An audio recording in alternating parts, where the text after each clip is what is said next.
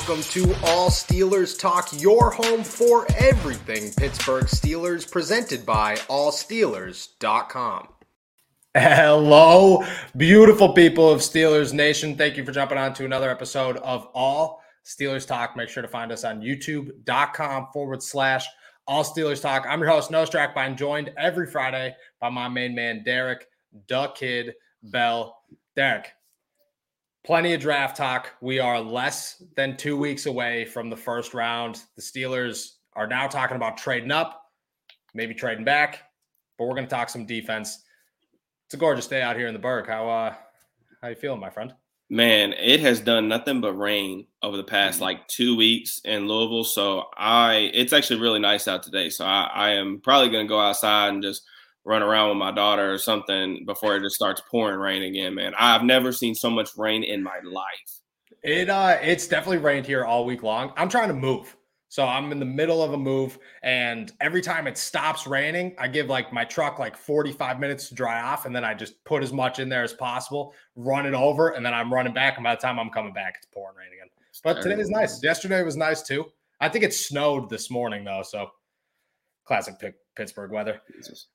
All right, let's talk some NFL draft. The Pittsburgh Steelers, they're rumored to be trading up, trading back. We're done talking about it. Until a move happens, we are done addressing rumors of the Pittsburgh Steelers. But what we do want to talk about is the defense. You put out a tweet yesterday, I believe, last night, that said that you believe in the next year, the Steelers will have to address the pass rush in the NFL draft, free agency. I think you pretty much left that one open. I want your reasoning behind that, because I don't think a lot of people realize the situation that the Steelers are in when it comes to their defense.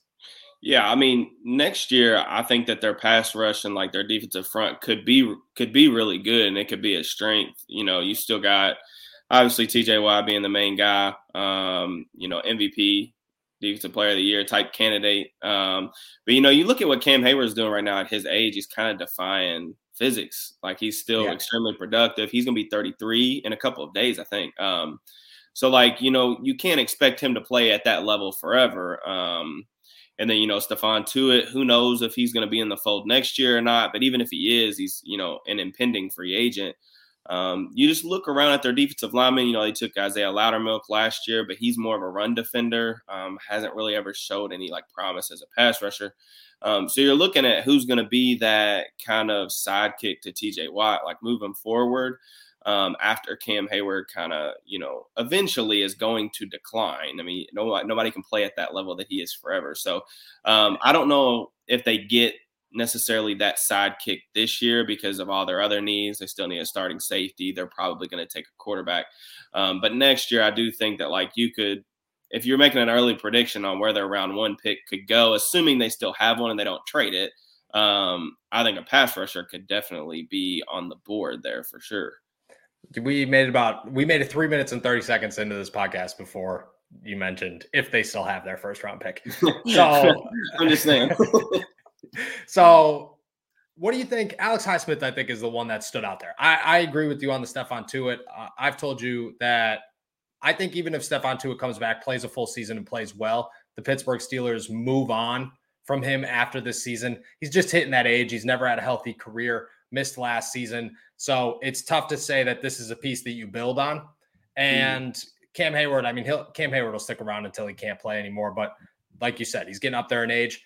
Alex Highsmith, I think, is the big question mark. Do you think that Alex Highsmith is a dude that still has a potential future in Pittsburgh? Or, I don't think he's played his way out of Pittsburgh yet.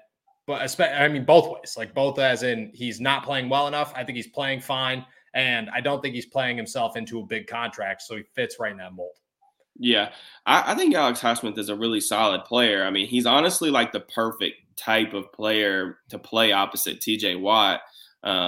Given their current structure on defense, it's hard to pay two edge rushers, at the same time. And that's kind of another reason why I think next year there could be a priority placed on pass rushing because, Highsmith's going into year 3. We'll see if he takes a jump.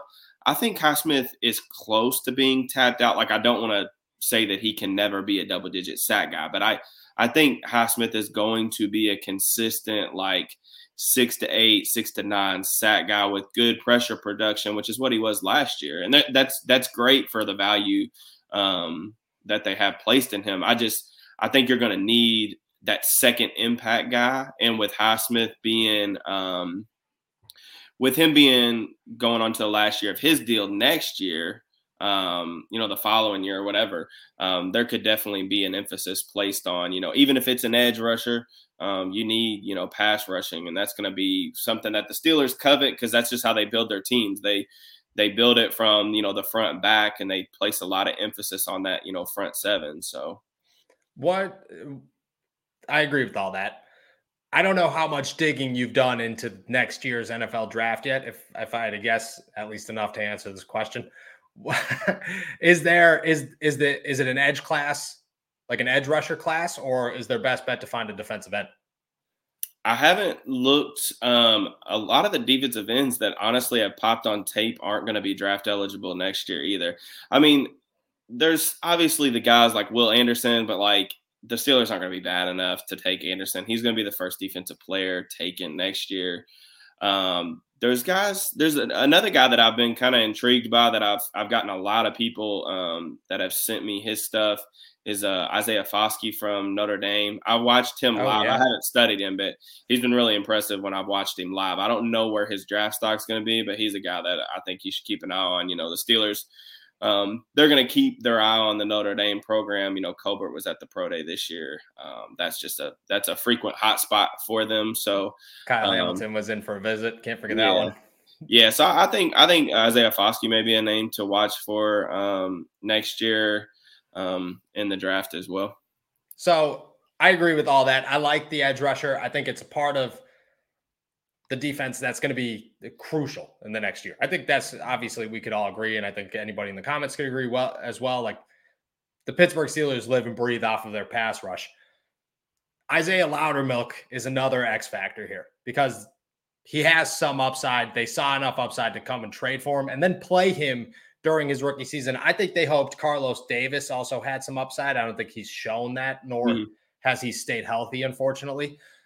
Does Isaiah Loudermilk have the potential to fill a role? Not necessarily be the guy, but fill a role. Yeah, I think he has potential to play a role. I mean, he exceeded my expectations last year and what they asked him to do.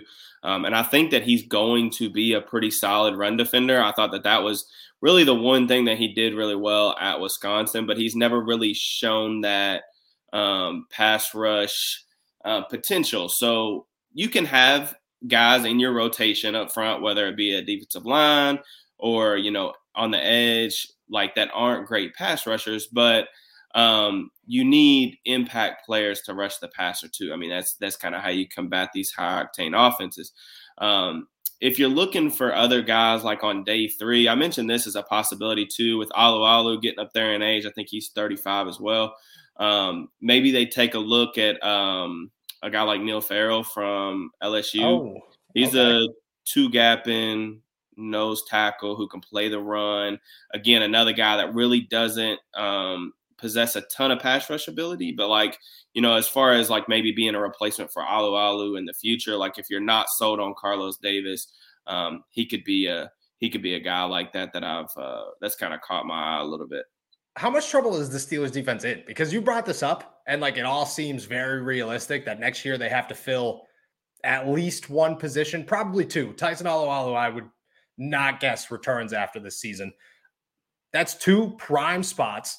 They don't have a true replacement. Usually the Steelers have somebody like they had with Tyson that you could say, oh, well, he's a guy, he's a starter. He's just not starting. They don't have that guy. Is it possible because until right now, defensive tackle in any sense was not in my mock draft for the Steelers. Are they going to hit a road bump? Is this a possibility? Yeah. I mean, I think it could be a level of concern next year. Again, like trying to predict needs like a year away is always difficult, but like we're really just talking about it because of like how the Steelers are built, and they want to be really strong in the trenches on defense. So it's important, and you look at the depth, and I think the depth looks really good for next year if you're assuming that Tuitt and Alu are going to be back. I think, it looks pretty solid from that perspective if everybody is able to stay healthy. But you've got to look at things for the future. Just given Cam's age, Tuitt's going to be a free agent after next season. So there's some cause for concern. But, I mean, I do think that Loudermilk has – I don't want to say, like, starter potential, like, in terms of he's going to be like an Aaron Smith or somebody like that, but like, or even like Tuitt or anybody like that. But I think that he could be a guy that plays 60% of the 50-60% of the snaps, and he's a good run defender. But again, you're going to need to find that pass rushing elsewhere if that's your plan for that defensive end position. All right. It's a concern. I think I'm a little more concerned or rattled, I would say, because you just brought this to my attention, and until an hour and a half ago, I was like, oh, the Steelers are going to be fine. Defense is looking good. Let's answer some questions here in the chat. We'll start with a defensive one. This is you highlighted this a while back. I don't think we've ever really dug into what Brian Flores does to the Pittsburgh Steelers defense, but it's obviously significant, and I think you would understand it better than most. Yeah. What's up, Jeff? By the way, Jeff's been a guy that I've talked to a lot on Twitter over the years. He's a cool dude. But I will say that as far as Flores, man, I think he's going to have an influence in the way that they create their pressure schemes. And I think that's honestly like by far the most intriguing thing about the addition for me specifically. Like he loves to get really multiple up front. You look at Miami, like some of the ways that they use their linebackers and their edge guys was really creative. A lot of stunts, a lot of guys standing up. It creates a lot of confusion from the offensive line in terms of like not knowing which way to slide the center, who's coming, who's not coming, those type of situations. So like you look at some of the guys that he's had in the past, like Kyle Van Noy, kind of the like hybrid edge type inside linebacker. I thought he got a lot out of Jerome Baker last year and the year before. He was a guy that I thought he really maximized his athleticism as a blitzer. They blitzed their inside linebackers a ton. And even a guy that just got paid, their edge rusher, what's his name? Agba, I think. Yeah. Oh, yeah. He's another guy, like a lot of length, man. And he put him in so many good situations by getting him those one-on-ones on the edge just by creating pressure up the middle. So I think that's where you're going to see the most impact. I'm hoping that, they can create some mismatches up front. And the Steelers have all kinds of athletes, man, like Highsmith, Watt, even Cam Hayward, like we said, still playing at a high level to really exploit some of that stuff. And then a guy that may benefit from it is maybe a guy like Devin Bush, who hasn't really had the opportunity to blitz a lot here in Pittsburgh to date. Maybe that's how they kind of get him going and getting back on track. Is maybe just to get him playing more full speed and in the backfield instead of, trying to have him cover. Yep. I was just about to say that. I think Devin Bush benefits greatly with the addition of Brian Flores, just because the Steelers tried to use him as the inside linebacker. And I just don't think that the Pittsburgh Steelers defense is built for the inside linebacker. Like they need specific, like trait specific inside linebackers. And Devin Bush is a dude who can be very athletic on the line of scrimmage, come rush the quarterback. When he's not afraid to hit somebody, he's a really good run defending inside linebacker. Like he fits that mold. And I think you need to use him in different ways to just have him stand back there. Plus it messed with his confidence was terrible to begin with. But when you looked at Devin Bush throughout the season, there were a couple of times where you're like, this dude just feels like he's just sitting around waiting to get hit. And if you move him, he's not sitting around waiting to get hit anymore. He's making things happen. I think that could change a lot for Devin Bush. First round pick here. Even if it means trading up, we said we're not talking about trading up, but we'll toss it out here for this one. Who's your first round pick for the Steelers? If we're talking about want, want. Keyword. It's Andrew Booth from Clemson for me. I wrote an article earlier this week, one that I'd been holding off writing just because I was, trying to let the process play out. But for me, I'm big on Andrew Booth, man. I think if he was allowed to test and wasn't dealing with his injuries during the pre-draft process, that he would be going like top 10. I'm firmly a believer in that. What makes Booth's fit in Pittsburgh so intriguing, though, is like they're going to play a lot of zone defense next year because I don't think they have the personnel on the boundary to play man. But Booth played in a really zone-heavy scheme in Clemson. He's a guy that's an extremely freaky, reactive athlete. Pittsburgh requires their cornerbacks to play the run very well, and that's something that Booth does an excellent job of. Coming downhill, reading, crack, replace, just being aggressive in that aspect of the game. So I think he's my favorite. And like also, if the Steelers want to move to a more man-heavy scheme, I think Booth's an even better fit there. So I'm bullish on Booth as far as like an NFL prospect. He is. I mean, he played in a zone-heavy scheme at Clemson, Alex. But I think if you look at his man-to-man reps, like you can tell just with his athleticism and really his footwork, that's what sets Booth apart from like your average first-round cornerback. I don't want to say like generational because I feel like we use that word too much, but like he is elite footwork for a corner. His ability to use his feet and stay in his pedal without like declaring and opening up his hips too early, like it's teach tape stuff. So like he's a guy that can play in press, he can play in off coverage. He really can do whatever it is you want your corners to do. And like I don't use NFL comparisons very often just because I always feel like they just don't make a ton of sense. But one that came to my mind when I was watching Booth is like Trey White. Trey White's his own corner. He plays in Buffalo. But they can do a lot of the same things. They play exactly the same. If you watch Trey White in press coverage when he's playing man-to-man and you watch Andrew Booth, it looks exactly the same stance, the same footwork, the same motor technique, mirror. I mean, it's really good stuff. And I'm really, really confident that he's going to be a very good NFL player. Yeah, Booth is a dude you've turned me on to a long time ago. I feel really good about him. Just want to address this real quick. Hey, this is what we're here to break rules. Okay. So you want us to break rules. You tell us to break rules. We'll go do it for you. Always. We appreciate you. My guy is on the offensive side of the ball. And just to keep it somewhat realistic, it would be Jameson Williams. I think that the Pittsburgh Steelers, I love Deontay Johnson, and I think he is a wide receiver one. I'm a little eerie still on Chase Claypool, but I think that Jameson Williams is a dude that if he didn't tear his ACL and wasn't going through this rehab process would be a lock for wide receiver one. And I think he just has that type of talent. It's a new day and age. ACLs are not career ending. Chances are he's going to come back better than he was before the injury.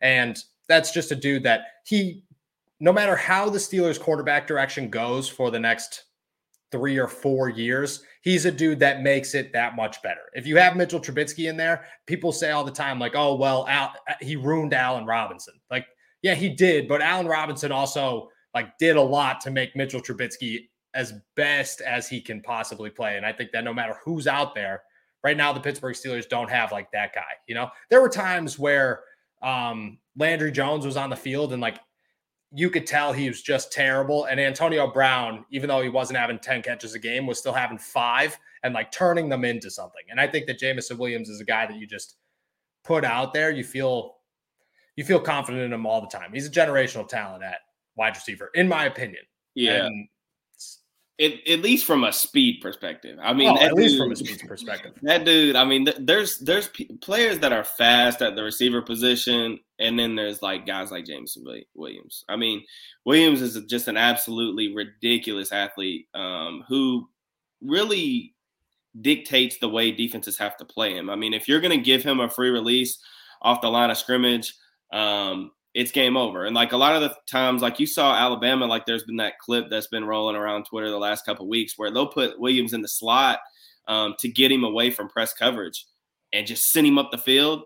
And if he gets even on you, he's leaving. So it's over. Like at that point, it's over. Like all you got to do is just throw it up because there's nobody in a secondary, even at the NFL level, there's only going to be a handful of players that can run with Jameson Williams step for step, stride for stride. That's what I'm saying. And that's why I said like he's a player that dictates the way that defenses will have to play you because you're not going to be able to just throw any regular starting corner out there on him.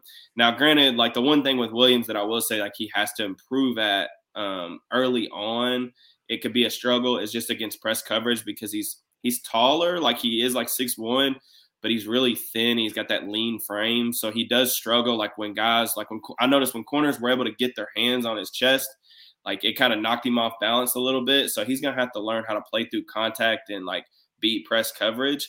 But you can hide him early on. Like you can put him in the slot. You can put him at the Z, motion him away from press and get him those free releases, and he's still going to be able to have a big impact. Yeah, and he'll put on weight. The NFL bulks you up, and it bulks you up very quick. So I'm not that those things are never a big concern for me.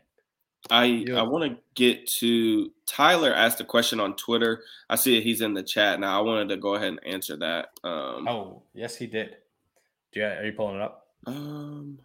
Yeah, I'm pulling it up right now. Let's see. Jesus Christ. Where is it? All right, I got it right here. Everyone has, I can't pull it up on the screen, but everyone has their guys they are looking for in round one. But who is one or a couple prospects you're looking for in round two? Yeah, so that's a really good question. And the name that immediately popped to my head when I saw Tyler tweet that was Jaquan Brisker from Penn State. You look at a guy, like obviously the Steelers have a huge need right now, a strong safety. Brisker's been a guy that can really, really play at that strong safety position. He's a really good cover man. The thing that I think makes him so intriguing is like he's capable of playing in the box. He can play split safety. He has a little bit of experience playing deep. Really good athlete. The Steelers love like really athletic profiles at the safety position. The thing that I like about Brisker is just how freaking strong he is and like physical. And like normally when you think about guys at that strong safety position that are physical, you're thinking like, oh, he's a limited athlete. Like Brisker's a freak athlete too. So like he's a very good he's fast, but like I can see him being a matchup piece at the next level to kind of combat some of these like bigger tight ends or bigger slot receivers.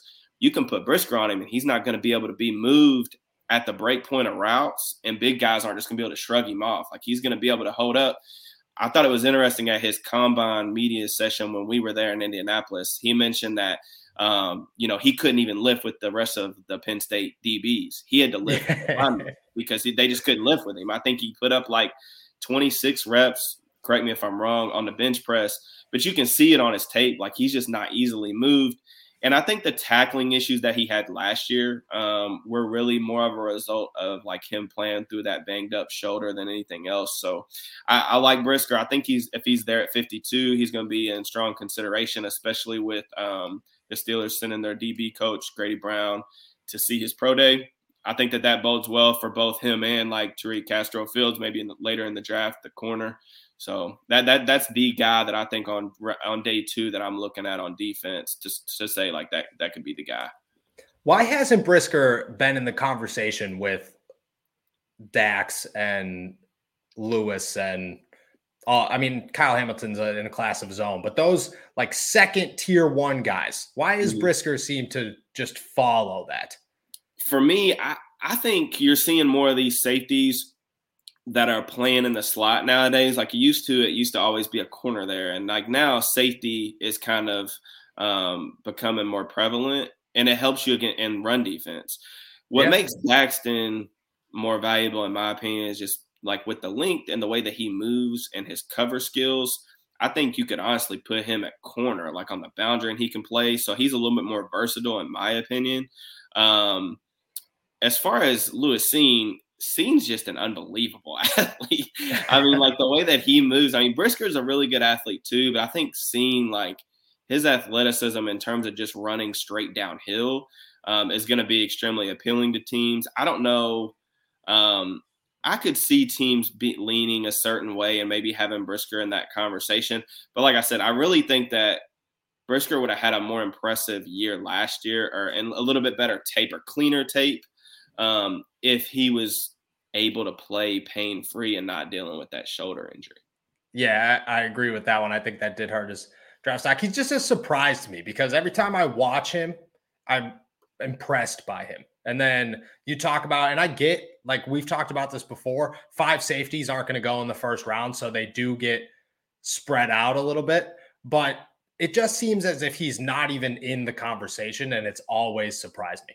So my guy is on the other side of the ball. And just to keep it realistic again, I think it's George Pickens. I'm real into the wide receivers this season. I think every year there's loads of wide receivers, but I think this year there's some true talent. George Pickens is a dude who people are talking, oh, he might slide into the bottom of the first round. In my opinion, if he makes it to 52 and you could just sit there, that's a steal. Because that's a guy that could come in. You've explained this before. He could play X. He could play pretty much all over the field, anywhere you need him to be. He is that true third guy for the Pittsburgh Steelers that just makes all the sense in the world. There's another question here from Tyler about whether or not we'd be surprised if the wide receiver wasn't taken in the first 3 rounds. Yeah, very, very surprised. I think that if they don't take one in the second, it would have to be because there's a true best player available that they're really in love with.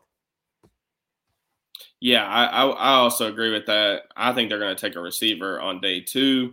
And it really wouldn't surprise me. I mean, they need one. It's a need. They need a starting receiver. You know, you have Deontay Johnson, Chase Claypool, but you need that third receiver who's a starter now in today's NFL with how much 11 personnel we see. And just going back to Brisker, like another thing that I think that he could stand to work on at the next level because he is a really good athlete. I think transitions can be a little bit of a problem sometimes with him. Like he's not as fluid flipping his hips as you'd like to see, but there are flashes where it's good. He can just be a little bit high in my opinion, but I like Pickens as well. I mean, he's another good answer. If he's there at 52, like that's incredible value in my opinion. It would be a tough decision for me personally on who I'd pick between Pickens or Brisker at that point. I was going to say, if they're both on the board, who are you taking? Are you taking Brisker? I would go Brisker. Yeah, they're both really good players. I think if you wait until round 3, the receiver class is deep to where you can get contributors. I'm not really sure who they would go with based on who's going to be there. I mean, there's guys like maybe like John Mechie, who played a lot of slot at Alabama. You look at guys like maybe Justin Ross at Clemson. You know, he's played on the boundary primarily, but you know, a bigger receiver, 6'4", dealt with a lot of injuries, bad quarterback play last year, bad offense. And then maybe another guy, I don't know, it feels early for him, but like we said the same thing about when they took Deontay Johnson at like 66 a couple years ago.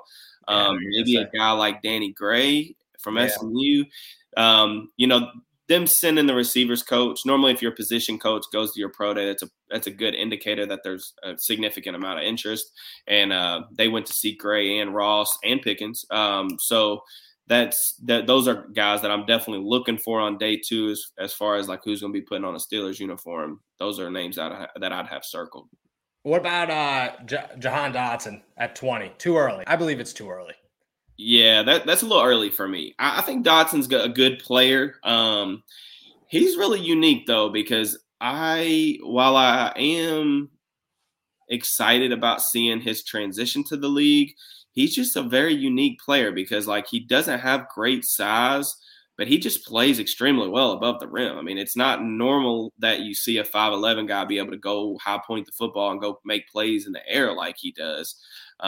He's pretty well rounded as far as like, you know, there's some good route running reps. I think some of his route running needs to get a little sharper, but I do like Dotson as far as like just being a really well rounded receiver. I just don't know if I'm taking a receiver in round 1, I want the potential for him to be like a wide receiver 1. And I don't see that with Dotson. I see Dotson as a wide receiver 3, like maybe in like year 1, year 2, but like could definitely be a wide receiver 2 in the future.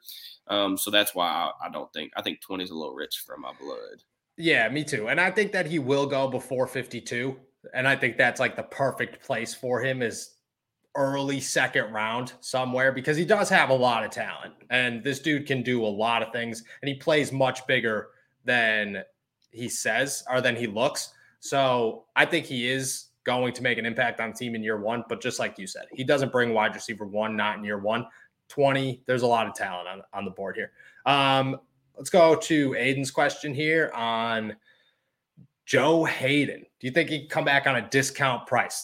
Before you answer that, what would be a discount price for Joe Hayden? You got to remember, this is swag you. Okay. This dude has a driver to practice. I love Joe Hayden. I think he's an excellent human being, but he's got a driver to practice. He is always decked out in the finest gear.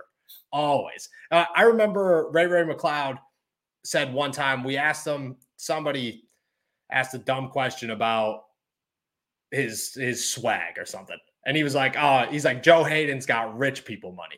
And I was like, oh, okay. I get that. I knew exactly what he meant. So what is a discount for Joe Hayden? Yeah. So I don't think Joe Hayden's going to come back. I don't think there's really any interest from the Steelers. And I don't know that there would be interest from Joe's perspective either. Joe's at that age, man, where like, I think he's going to want to go to a contender, primarily a team that plays a lot of zone coverage. I love the fit for Buffalo if he does decide to go that route, because Buffalo, plays a lot of zone defense. But I think that the signing of Levi Wallace, like a lot of the things that Wallace does is what Joe does really well. So like, I think they're very similar players in terms of just like the things that they can do. They're both zone coverage corners. Good tacklers, willing to play like trap, and they can play trail, but they're not guys that you want in man-to-man coverage. Joe's just lost like a step and a half. And I really think that that's, a reason why, like for me, I don't know what the discount would be. And I don't want it to be like disrespectful to him either. Like a guy who's made like 9 to 10 million. I mean, he's made a ton of money, a ton of money. Like in Cleveland, he signed that massive deal before he like got released a couple years into it. He's been in Pittsburgh for like 5 years. And I think all of those have been, $8 to $10 million a year contracts. I mean, I don't know what he's looking for, but it's just really not something that I'm interested in. I loved having Joe here in Pittsburgh. Like it was fun to watch him, especially a guy that I watched, when I was younger in college at Florida, but I don't see the fit anymore, really, unfortunately. No, I think Joe's moving on, and I like your thought on a contender. I think the Tampa Bay Buccaneers could also be an answer for him, a team that doesn't necessarily like need a true starter, but could occupy Joe quite well, still pay him a decent amount of money. I hope he does find a contract somewhere. Like I said, Joe's one of the nicest people I've ever met, ever. And I think that he's still got enough in it to play somewhere. Well, will that be Pittsburgh? No. And I think the NFL draft will be because of that. They have Levi Wallace. They have Ahkello Witherspoon. They have Cam Sutton. They have Arthur Millette. They don't need, somebody to play a lot. They just need somebody to fill in. So, good. My thoughts on the corner position is they're either going to take a guy in the draft that maybe they can develop down the road, because they don't really have like long-term answers at corners. Wallace and Witherspoon both signed 2-year deals, but like there's an easy out after one.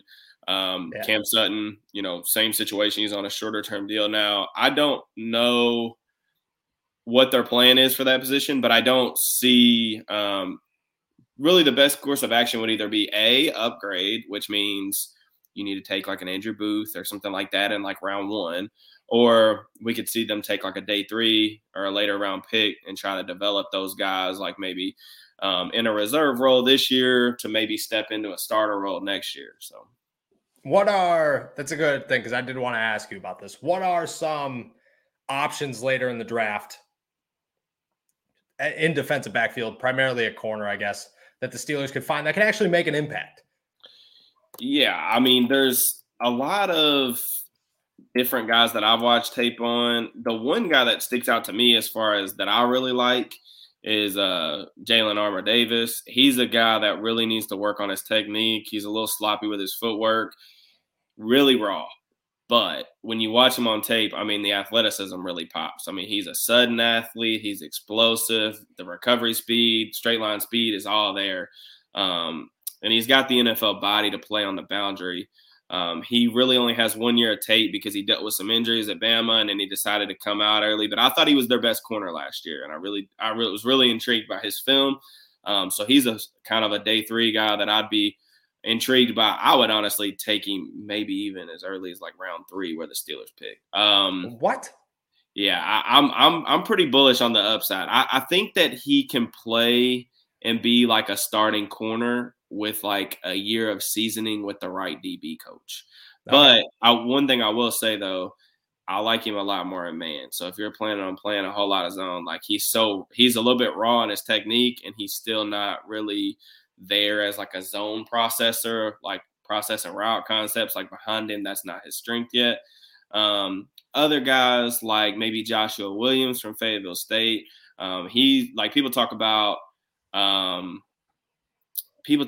Sauce Gardner being kind of the builder corner, if you will. Josh Williams kind of in that same mold. I mean, he's like 6'2". He scored a 10 RAS. Just looking at his like card right now, freaking ridiculous. 195 pounds, ran a 4.53 40, but a 1.5 split. That's like a unreal time. Somebody of that size. And there's even other like corners that I really like on day 3, like Jacoby Durant. He's a guy that I mocked to the Steelers. He had a really big game against Clemson, 2 interceptions this year. It's a good corner class, man. I think there's guys on day 3 with upside to be starters, and that's really not usually the case. It has been the last couple of years, but it's really rare that I feel like I'm not confident, but like I could see 6 or 7 guys being starters at the next level. Another guy that even Andrew Booth's teammate, Mario Goodrich, I think. That's a guy I forget. So every time we talk about this, I'm like, I think to mention him. I can't get words out right now. I think to mention him, and then I don't. And then I think about him at some point throughout the day. And I'm like, oh, this is a dude. Andrew Booth took a lot of attention because of how good Andrew Booth is, but he contains a lot of pro skills that I think that, he's very unfined, but he's a dude that you could bring in and say you could work with. He reminds me a little bit of Justin Lane, which stinks. It's a terrible comparison, but he's a dude who you just look at and go, he could be a pro. The thing that I like about Goodrich, and like obviously I've already mentioned, the way that Booth plays the run and the way he can diagnose stuff and fly up the alley, but like Goodrich is the same kind of guy. Like he plays the run really well. He's a solid tackler. He's just really willing to put his face in the fan. And like you look at what Pittsburgh typically looks at for the corner position, you have to tackle. If you're going to be a zone defense or you're going to play corner in Pittsburgh, like you have to tackle. So Goodrich does have some things to work on, but I think like as a day 3 corner, pretty good chance I think that he would make the roster, and somebody that maybe could slide into one of those corner positions if you didn't want to retain Wallace or Witherspoon after this year. Maybe he could slide in there along with the draft pick next year. But I like Goodrich a lot as far as like a day 3 guy. All right, so let's transition over to the offense here. There's 2 questions here about the quarterbacks. Do you believe that the loss of Dwayne Haskins adds pressure to the Steelers quarterback situation? And just to kind of piggyback off of that one, Ronald way earlier in the chat asked for a sleeper at quarterback later in the draft. He says Cole Kelly. Okay. The first question, as sad of a situation as the Dwayne Haskins tragedy is, don't really think that really impacts the Steelers' plans. We've talked about it for the last couple of months. Steelers are, in our opinion, they're going to take a quarterback in round 1 probably, or they're going to take one really early. I don't know that Haskins really played much into that thought process. I just think that the Steelers really want one and they're going to get one. As far as the next question was, Cole Kelly is really interesting. He's a name that I watched a little bit last year. A guy that I think could be a sleeper and may go a little bit earlier than expected is EJ Perry from Brown. He visited with the Browns yesterday, correct? Yeah, he's actually had a couple visits. He's really interesting. He's a pretty good athlete for he's a pretty good athlete for his size. Really accurate underneath. I noticed a couple off-script plays where he was rolling out of the pocket and was able to throw touch passes like down the sideline, good accuracy. I'm not sure that he's ever going to be more than a backup, but like when you're talking about day 3 quarterbacks, I think he has a chance to make a roster. So if you're looking for like a sleeper in that regard, I think the other well-known guys that are going to probably go on day 3, like Bailey Zappi, incredibly productive through like 60 I was going to ask about him. pounds or something like that at Western. I think, chance to be a backup. Maybe Caleb Ellaby played in a really RPO system in college. I think he has a role as a backup quarterback in the league as well. So I think those guys are all guys that could make rosters next year. I like Zappi. I like Ellaby. I said that name wrong, but I apologize. I think both of them have the athleticism to actually be a quality Pittsburgh Steelers quarterback as a backup. The problem with the Steelers is, and this is my thought, just to address the first one, is I think the Steelers do add another quarterback because they said they'll bring 4 quarterbacks into the summer, and I think they're going to stick with that. Again, a tragic, terribly heartbreaking loss for Dwayne Haskins, and I still think all of Steelers Nation's feeling that. But I think it's a veteran. I think it's a younger veteran. A name to keep an eye out for, as crazy as this sounds, is Josh Rosen. Dude's still very young.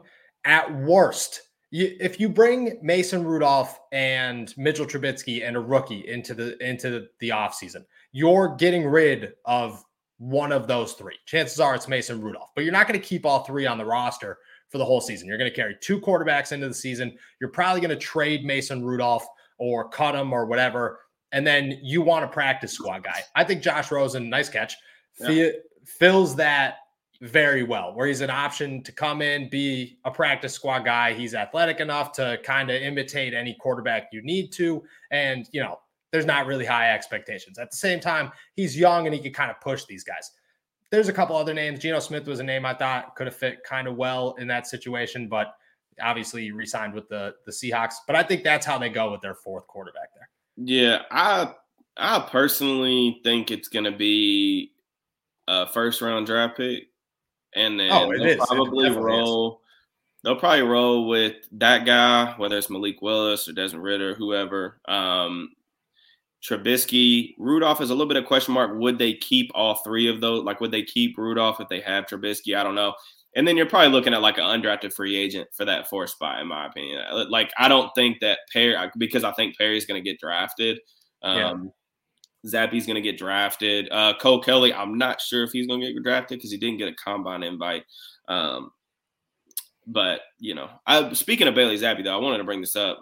One of the guys we talked earlier in the show, for the people that weren't in here at the beginning, we talked about pass rushers, just not really – maybe that's not the biggest need next year, assuming you get to it and Alu back. But, 2 years from now, it looks like a pretty big need when you just look at their roster and just kind of the ages of Cam Hayward, contracts of other guys. D'Angelo Malone from Western Kentucky, I'm glad that somebody brought up Zappi to make me remember that. But he's a guy that I really like as far as like a day 3 pass rusher that has a lot of tools. He's like 6'4", 240. Honestly, one of the best benders in the class when it comes to like bending around contact. He's a strictly speed pass rusher who, he's it's exclusively speed. There's no power behind his hands yet at all.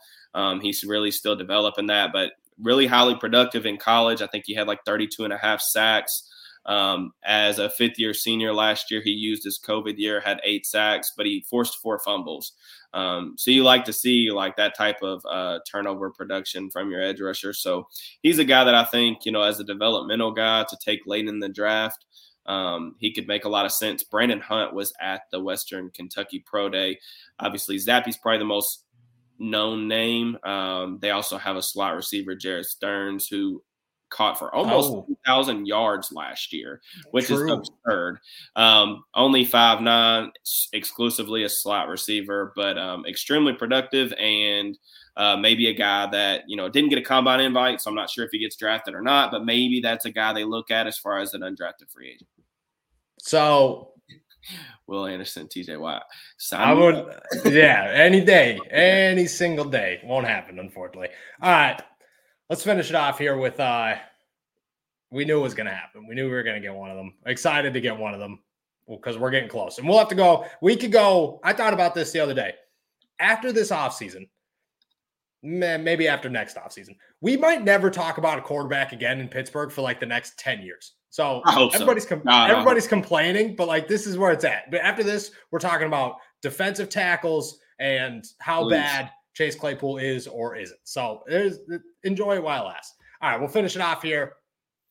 Desmond Ridder, first round, pick 20. We're not saying they move at all. We're saying pick 20. We'll even say in this situation, Kenny Pickett and Malik Willis are already gone because I believe I believe they'd pick Desmond Ridder over Kenny Pickett, but I think that's a whole other conversation. Desmond Ridder at 20, is it a reach? Are you feeling good enough? Yes, it's a reach in that they probably shouldn't do it, but it's not the worst case scenario. And I'll clarify that by saying, like, I think Ridder has two traits that I absolutely love for a quarterback, and I think he's probably the smartest quarterback in this class in terms of like just identifying defenses pre-snap and knowing where his head should be post-snap. And I love the aggressiveness. Like when teams blitzed him, he got super aggressive and pushed the ball down the field. I think that is also a really good trait because as a young quarterback in the league, defensive coordinators are going to try to get you rattled. They're going to bring the house. You have to have the answers very quickly because you got to understand, like, you'll see things pre-snap and they will change post-snap and you have 2.5 seconds to get the ball out. So you have to have a quick processor. And I think for the most part, Desmond really does that. He's athletic, has a good arm. I wouldn't say great arm strength, but a good arm. I really still see, I know everyone that he's compared himself to Ryan Tannehill. I do think that there are some Tannehill-ish vibes from Ridder. A guy that would thrive, in terms of like go and play action. He can play under center. So I don't think it's the worst case scenario. Now, do I think that they should pick him over, like, I'm not going to mention Booth's name again, but like, do I think they should pick him over like better players just to get a quarterback? No, I don't. But like, I could totally see them doing that. But I think people will love Ridder in Pittsburgh after he's selected, if that's the case, because he's a winner. Like, he made a lot of clutch plays down the stretch. Like, you look at what he did to Notre Dame. We've talked about this game on the podcast before, but like, just I think his attitude, and he has the right approach of what you want in a rookie quarterback. Like, they asked him about the interview before the Notre Dame game. They asked him about the crowd noise, and he looked at the reporter and he was like, I told my offensive coordinator it won't be loud for too long. Like, he has the right swagger. He has the right confidence for the position. And that's very important. I've stressed this a lot this offseason, but that's very important. Your quarterback has to be the most confident / cocky person on your team. And I think that Ridder really has that trait. Do I see him as like a top 10 guy in the league? I personally don't think he gets there, but I think he could be a good start. I think he could be a pretty good starting quarterback. My only worry, and I want your opinion on this, is that he turns into a quarterback similar to Jalen Hurts, where his efficiency is running the football and not throwing the football. Lamar Jackson's a bad example because I think Lamar could throw the football if he had anybody to throw the football to. Mm-hmm. Is that a justified worry that Desmond Ridder could turn, especially in a Matt Canada style offense where, like, as of what we know right now, it's quick passes and letting people do their thing? Well, Desmond Ridder is going to want to do his thing. Is it a worry that'll turn into a runner? I was worried about that with Hurts because when I watched him in college, that man could not process for any specific reason. I mean, like, him trying to process stuff was just very slow, in my opinion. So that was my worry with Hurts, was because he often turned down open receivers in order to scramble. I don't have that same worry with Ridder. Ridder wants to be a pocket passer. Like, despite being really athletic and he really can be like a really fast straight line runner, he wants to throw from the pocket. And I want that as a quarterback. I mean, that's a good trait to have. People can get it done in different ways, but I think that that's not really a concern of mine. The biggest concern for me is the accuracy. Like, Ridder's just flat out not accurate enough. And like, a lot of that stems from his mechanics. He oftentimes throws from like a wide base where either locks out his front leg, or he just doesn't have proper weight distribution. So those things worry me. And they especially worry me because I've watched Ridder for 4 years now, and I really studied him last summer. Even when he went back to school. And I thought his mechanics got better this year, but his accuracy really didn't. So, like, that's a concern for me when the accuracy is still not there as a senior. It's definitely a worry because, I mean, not everybody's Josh Allen. I mean, that's the exception to the rule, not the rule itself in terms of like fixing accuracy problems. But you look at, I mean, like I said, Ritter's got a lot of intangible qualities in my opinion, and like you can't turn your nose up at a guy that led Cincinnati, who's not a powerhouse blue blood program. He went like 44-4. Yeah. I mean, they had a lot of big wins. I mean, he led them to bowl games against Georgia and Alabama. Of course, they didn't win those games, but it's not like he looked like he didn't belong either. So that's what I'm saying. He put up a fight against Bama, and that spoke a lot. All right, we got one more. Let me ask this though. Let's ask this one, then we'll finish off with that one. Willis, whether we trade up or sit back at 20 and get him, does he fit into Matt Canada's offense, what we know of Matt Canada's offense so far? I'm not really sure what that is, to be honest. People keep telling me Canada, like he's ran so many different, like if you look at like his offense when he was at NC State, it's different from when it was from what it was when he was at Pitt. Yeah. So like, and then you look at LSU and that was like a total disaster, but like completely different from what it was at Pitt too. So I don't know. I mean, their offense changed last year under Canada, from the previous year, but I don't know what it's going to look like. I do think that he wants to get under center more, maybe. And Willis didn't do a ton of that in college, but like he showed at the Senior Bowl that he could do that.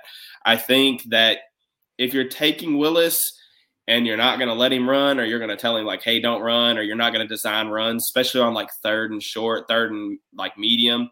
Tomlin actually talked about this last year, but like when you get into those third and short situations, that's where having a running quarterback is really advantageous for your offense because it gives the defense one more guy that they have to account for. And not only is it one more guy that they have to account for, you got to think like quarterback runs, you have an additional blocker because you're using like your halfback as a blocker. So there is that aspect of it. I do think if you're going to take Willis, you need to just let him be him. Like you need to develop him as a passer because he's got a long way to go in terms of like reading defenses. In my opinion, the mechanics have gotten a little bit better, but you absolutely have to let him run. Like as even say he sits next year and plays the year after, I think the absolute floor for Malik is like 700-800 rushing yards if he stays healthy. I mean, there's no reason that it should be less than that. Like really, you just got to let him be him. I mean, he's a really good athlete. You got to let him use his skill set to the best of his ability. Yeah, I agree. I don't know just to touch on the beginning, I don't know. All we've learned about Matt Canada's offenses, and like, I feel like I'm throwing some shade at like the media around me and I don't mean to, but is we've learned that he wants to run some play action. Didn't see much of it. He wants to be under center and he wants to move guys around a lot pre-snap. Besides that, I couldn't tell you. And we didn't do much of any of that. So I couldn't tell you at all what to expect from Matt Canada's offense. I think whatever quarterback is here, it gets built to them. And I think that's the important part. You can't build an offense to your offensive coordinator. Your offensive coordinator has to build an offense to your quarterback. That's the difference. And that's not specific to the Steelers either. That is common sense football 101. I mean, and that's something that I didn't think the Steelers did a very good job about that last year. I'm not going to get into that whole rant, but if your offensive coordinator isn't doing things to the strengths of your quarterback, you need to get into offensive coordinator. So like that, to me, in terms of like, for one, we don't know if Canada's going to be around much longer. I mean, he had a really bad offense last year. We'll see how it looks this year with Trubisky. But, like, we don't know if he's going to be the coordinator for Malik or whoever they draft in the short term or a long term. So you don't draft somebody for Canada's offense or, like, try to fit them into Canada's offense. Canada is responsible for making an offense advantageous for that quarterback. And that's really what the focus should be moving forward.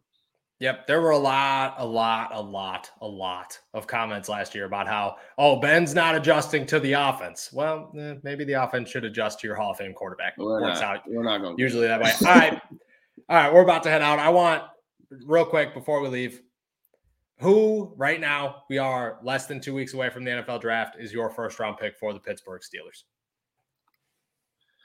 Mm. Oh, we're not prepared. I thought you would be prepared. I'm still gonna go with Ridder. I think they really want Willis, but I just don't know if they're gonna be willing to pay the cost to go get him. I will say this: if Willis gets past Carolina, then I want to switch my pick because I think they'll move up to get him. I just don't know. I don't know what Carolina's gonna do. Rule is desperate to save his job. They should 100% take Charles Cross. I don't understand any mock draft that doesn't have them taking Charles Cross. I don't get it. But they might take Kenny Pickett. They might take Malik Willis. I've even seen some people saying that Matt Corral might be in the discussion. I think that's absolutely. I have seen that. That is crazy. But if he gets past Carolina, you start looking at the teams that could potentially, like Atlanta's another team that who knows what they're going to do. But Atlanta, they need help everywhere. They could pick anything. Mm-hmm. So I don't know. I think if he got past Carolina, I think the Steelers would be really on the phones in order to move up from Malik. But I just think Ridder, I have a good amount of confidence that he's going to probably be there at 20. So I'm gonna say that that's probably my pick. Yeah, I feel the exact same way. Desmond Ridder is my pick at 20. I don't think it's 6. I think if he slides past 9, I think if he gets past the Seahawks, then the Pittsburgh Steelers start calling because I think they could grab him at 13, I believe 12 with the Minnesota Vikings. I think that's a good place for him. And they might not have to give up too much, but that's a wait and see type situation, draft night type stuff. Are we gonna drop the? We didn't drop the thing. All right, so before we head out here, if you have not checked our community page on our YouTube, we'll drop it on Twitter. We'll share it on Facebook, pretty much everywhere. Me and Derek, along with some very special guests that we will announce at a later date, will be hosting a live NFL draft special 4 hours before the first pick in the 2022 NFL draft. We'll be jumping on YouTube right at youtube.com/allsteelerstalk from 4 to 8 p.m. here, chatting with you guys, chatting with some guests, maybe a former Pittsburgh Steelers Super Bowl champion. And on top of all that, we got plenty of giveaways, some signed jerseys. Manscaped's tossing us some stuff to give away to all of you guys. So we are very excited. We can't wait to join you guys, talk some NFL draft for 4 hours before the NFL draft, and then send everybody in to draft night until 1 a.m. when we hear Desmond Ridder's name called with that first pick. And look, I see all these names on a weekly basis, so I'm expecting every single one of you guys in here. We're throwing a 4-hour pre-draft show, a 4-hour, okay? All you got to do is be in here. We're going to give a ton of stuff away. We're going to give away some jerseys, some Manscaped products. I might even go cop some other stuff. So make sure you're in here. Obviously, if you're not already, subscribe to the channel. Subscribe. But yeah, we're super excited. The guests and stuff will be out. Y'all will know who's coming on. A lot of people that you guys probably already listened to. We're really excited about it. It's something that we've had in the works for several weeks now. We've done a lot of work on. So I'm excited about it. 2 weeks away, less than 2 weeks away now. So just make sure y'all tap in, hit the like button, set your alarms, whatever you got to do. Yes, sir. But yeah, I'm so hyped about it. We're jacked up over here. We are very jacked up. It's going to be very exciting. We'll talk a little bit more. Hopefully we have a final guest list for you guys next Friday, so we could release that as well. In the meantime, make sure that you're hitting the like button, you're hitting the subscribe button, you're sharing this to all your friends using our promo code at manscaped.com for 20% off, plus free shipping. Remember that we have a post in our community page as well for you to drop your mock drafts. We'll check them out next week. Throughout the week, we'll be giving away some terrible towels to ones that we think best fit the Pittsburgh Steelers. So make sure that you do that. We appreciate you. Thank you for jumping on to another episode of All Steelers Talk. Make sure to subscribe to us on YouTube, youtube.com/All Steelers Talk. We'll be back next week. Enjoy your weekend. Peace.